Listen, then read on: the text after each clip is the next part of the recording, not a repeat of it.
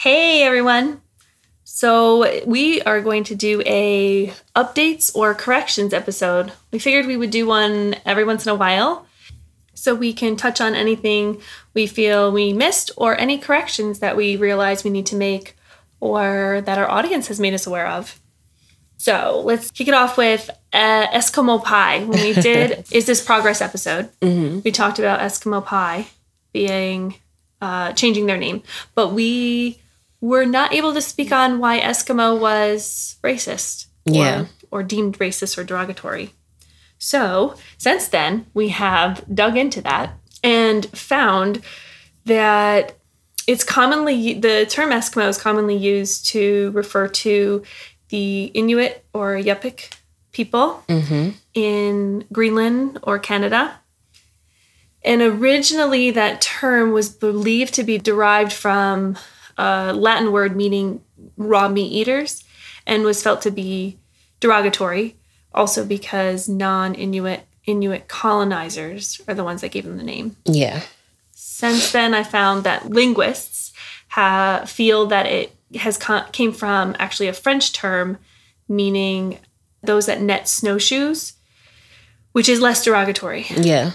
But it had such a time frame and a history of it being experienced that way that it is still thought of and felt that way by a lot of people in those communities. But it also looked like there were plenty that didn't really feel bothered by it. So it's it's not 100%. It's definitely not, what did we say when we were talking about it? Like, it's not like the N-word in America where it's very clear cut. Yeah.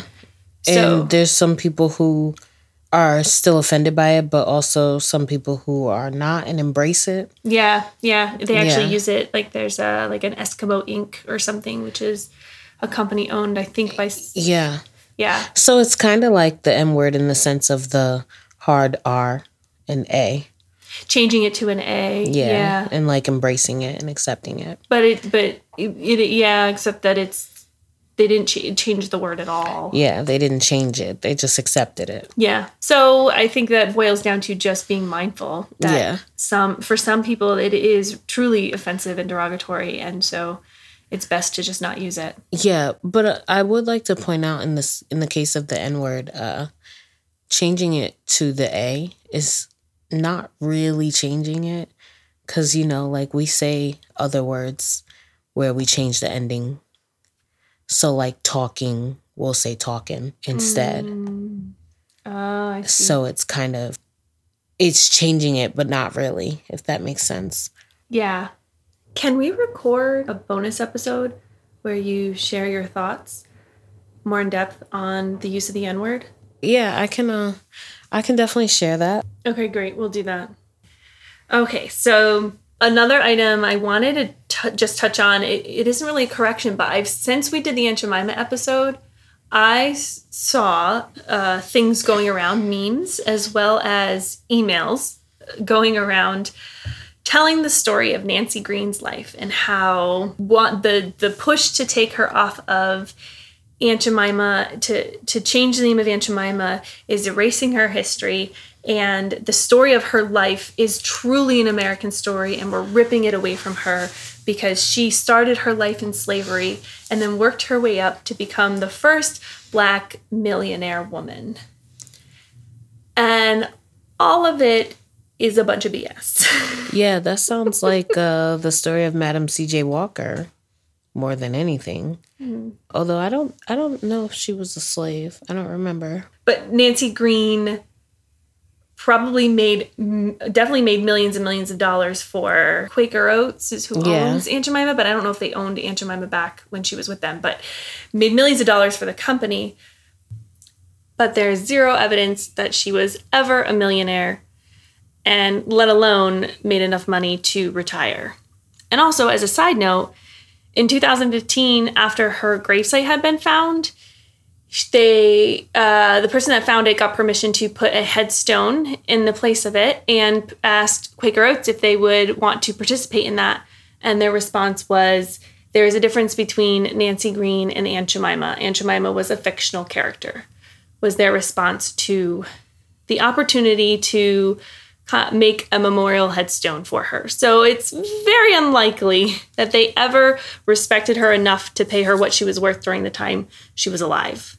So anyway, the point I wanted to make with that was, if you're seeing that out there and hearing that kind of rhetoric, it's not true.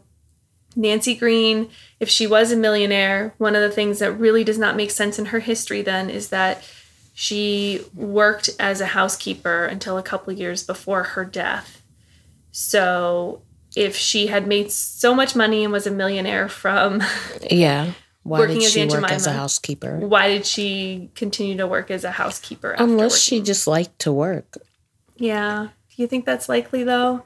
First Black Not millionaire. as a housekeeper. Yeah, no. Right? Coming from slavery. Yeah. I feel like she would have done something more passionate. Exactly. But also, can we just touch on the part about erasing her from history by erasing the Aunt Jemima that's on the box now?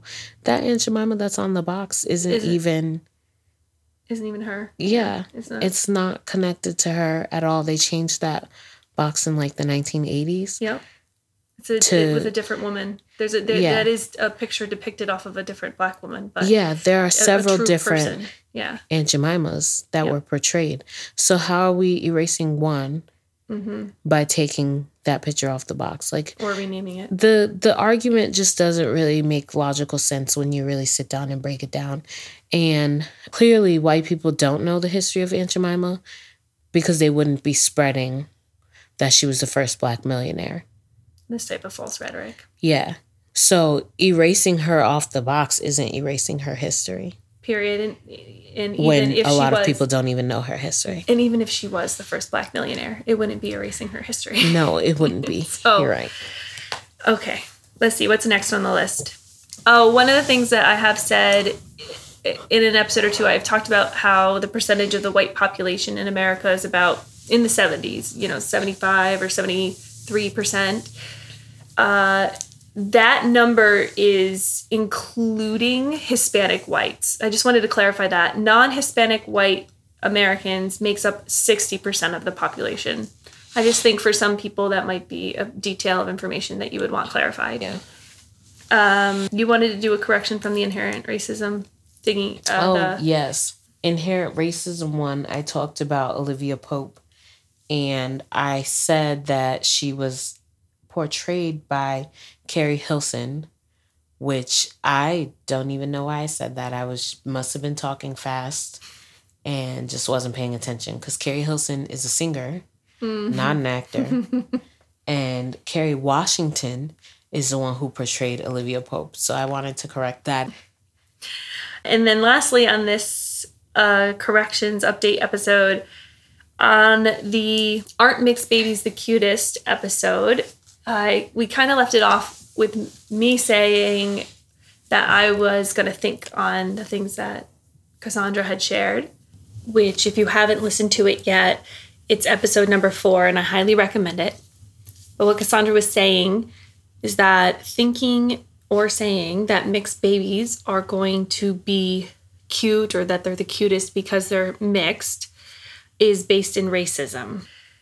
And I have given time and thought to that, and I definitely, whether even I fully agree with it or not, because I'm still not sure on that part, whether I fully agree with it or not, that part, I do believe that that's irrelevant. The fact that it can tie into it, and there is history that it's just too convoluted and complex with. Mm-hmm. I do agree that that is something that needs to be avoided being said and thought, and really looking at children as being beautiful because they're children, not because they're mixed. Yeah. And looking at, and I mean, that's not to take away from anyone who's mixed to say that those children are not beautiful. They are absolutely beautiful, but most babies are beautiful. Realistically. I mean, I say that lightly because babies are kind of funny looking. They are funny looking until a certain point. That's why I said beautiful like that, because babies are funny looking. Yeah. Yeah. Some are adorable right away, but in my opinion, but I don't know. Usually it's rare. They usually look like shriveled up old people. Yeah, when my son was born, I thought he was real cute until I looked back at those pictures and I was like, oh, what was I looking at? Because he is funny looking. He looked like an old man. And he came out angry. So he had a scowl on his face and everything. Mm-hmm. And I was like, oh, he's so cute. And I actually told my cousin, I said, listen, let me know if he's ugly. Okay, please. Because I don't want nobody to be out here saying he's cute when he's not. And she said he was cute. Well, then there you go. He was cute. He was funny looking. I could say that because he's my feel child. Different. Though. He's absolutely adorable now. He is absolutely adorable now. Some people think newborn babies truly are all really cute. Some people think they're adorable. Everyone just has a different perception, and it doesn't really matter ultimately. But that was that, and we did really only speak on the mixing of babies from black and white perspective because those are the perspectives that we tend to fall under more. Where we can give our opinion perception from. But I could also see, I just also wanted to make this point because someone had brought this up to me after listening to that episode, the thought on other races mixing. For the same reasons that black and white mixed babies could be problematic, that could also fall under a lot of other categories of white and some other races mixing. That whiteness makes them cute because they become more white. It could fall under that. But when it comes to and non-white, also black and other races mixing, like black and Latino, black and Asian. Because it makes them lighter? Yeah, because it makes them lighter. And a lot of people do believe that, like, I've seen online people say, oh, a black and Latino baby's going to be just so cute because they're black and Latino. That's such a good mix of their genes and stuff like that. Yeah, and I think that it does fall into that complexity of that conversation of why, but definitely I think it boils back to with the black and the white, or really almost anything that makes someone lighter skinned. I think we have to kind of think about the fact that could possibly be perpetuating an issue that we're trying to get rid of. Yeah, and when I speak about that in the Mixed Babies episode, we do talk a lot about white people saying that and it being problematic, but it's not just about white people saying it. It's also about other black people saying it. There are black people who say, like, I want to have a Puerto Rican baby because I don't want my baby to be as dark-skinned as me. Mm-hmm. I want to have a white baby because I don't want my baby to be as dark-skinned as me. I don't want my baby to have hair like me. So it falls into, like, the colorism aspect, too, and things like that. Yeah, and that's what I had said. I don't know if I got that point across, that it's about colorism. Yeah. It's about the fetishization of black men and women, but also about colorism within our own communities. And it's sad, and it perpetuates that. Yep, well, I'm sold. So whether I agree with the full component of it or not, whether I agree that it's definitely from that or whatever, I don't know. But that aspect of it really is irrelevant because there is an issue out there. Yeah. And that feeds into the issue whether it's meant to or not. So why not avoid it? Exactly. To help solve the issue. And that's what I was saying too, is like we should just stay away from talking about it. I think that could be seen as like, why should I walk on eggshells or tiptoes? And I'm like, well, I mean, we already do it with the N-word. Why can't we add more to that list? Yeah. Yeah. I mean, and there's also the aspect of black people have been walking on eggshells and tiptoes. That too. So we all can, while we learn to be more aware of each other, and we will move forward from that place. Yeah. Awesome. All right, that is your updates and corrections episode for the last about 10 episodes. Not sure when I'm going to post this one. Have a great week.